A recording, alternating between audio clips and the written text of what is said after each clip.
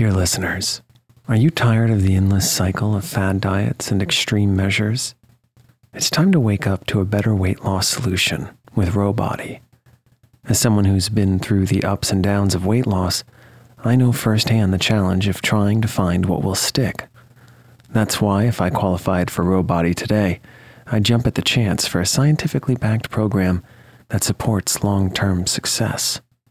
With Rowbody, you'll gain access to the most popular weight loss shots on the market, paired with personalized lifestyle changes. Over 200,000 people have already chosen Row to help them lose weight. Say goodbye to the roller coaster of weight loss dreams and hello to sustainable, real results with Rowbody. Go to row.co/snoozecast. Sign up today and you'll pay just $99 for your first month and $145 a month after that. Medication costs are separate.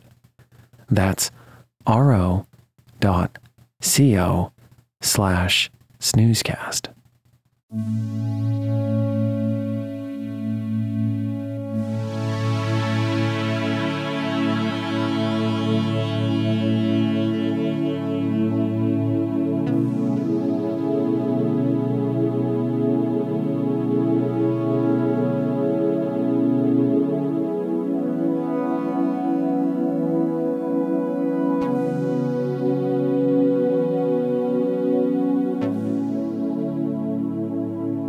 Welcome to the Snoozecast, the podcast designed to help you fall asleep.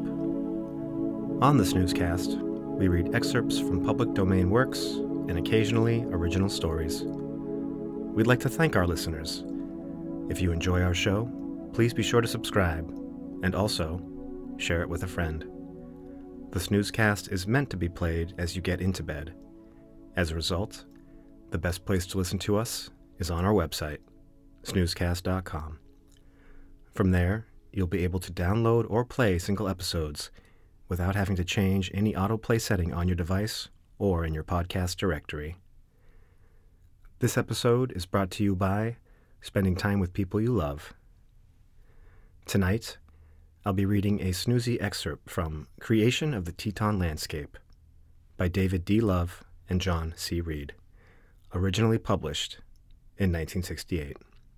This booklet, prepared by two members of the U.S. Geological Survey, discusses how geologic phenomena are responsible for the magnificent scenery of the Teton region.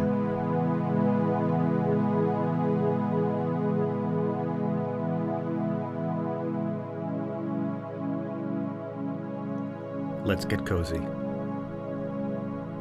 Close your eyes. Relax your body into the softness of your bed.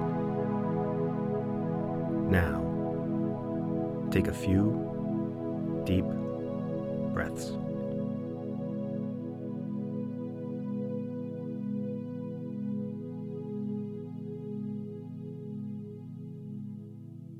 An extraordinary story. Visitors whose curiosity is whetted by this unusual and varied panorama are not satisfied with only a few questions and answers. They sense that here, for the asking, is an extraordinary geologic, earth, logic, science, story. With a little direction, many subtle features become evident. Features that otherwise might escape notice. Here, for example, is a valley with an odd U-shape. There is a sheer face crisscrossed with light and dark-colored rocks. On the valley floor is a tuft of pine trees that seem to be confined to one particular kind of rock. On the rolling hills is a layer of peculiar white soil, the only soil in which coyote dens are common. All these are geologically controlled phenomena.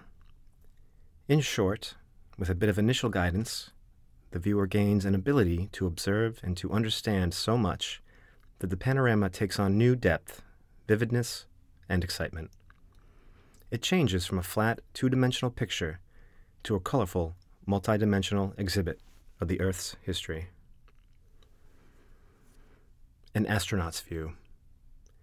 The Tetons are a short, narrow, and high mountain range, distinctive in the midst of the great chain of the Rocky Mountains, the backbone of western North America. Figure 1 shows how the Tetons and their surroundings might appear if you viewed them from a satellite at an altitude of perhaps 100 miles. The U.S. Geological Survey topographic map of Grand Teton National Park shows the names of many features not indicated on Figure 1, or on the geologic map inside the back cover. The Teton Range is a rectangular mountain block about 40 miles long and 10 to 15 miles wide. It is flanked on the east and west by flat-floored valleys. Jackson Hole is the eastern one, and Teton Basin, called Pierre's Hole by the early trappers, is the western. The Teton Range is not symmetrical. The highest peaks lie near the eastern edge of the mountain block, rather than along its center.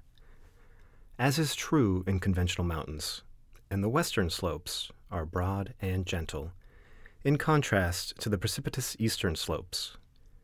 The north end of the range disappears under enormous lava flows that form the Yellowstone Volcanic Plateau. Even from this altitude, the outlines of some of these flows can be seen. On the south, the Teton Range abuts almost at right angles against a northwest trending area of lower and less rugged mountains, the Snake River, Wyoming, and Hoback Ranges. These mountains appear altogether different from the Tetons.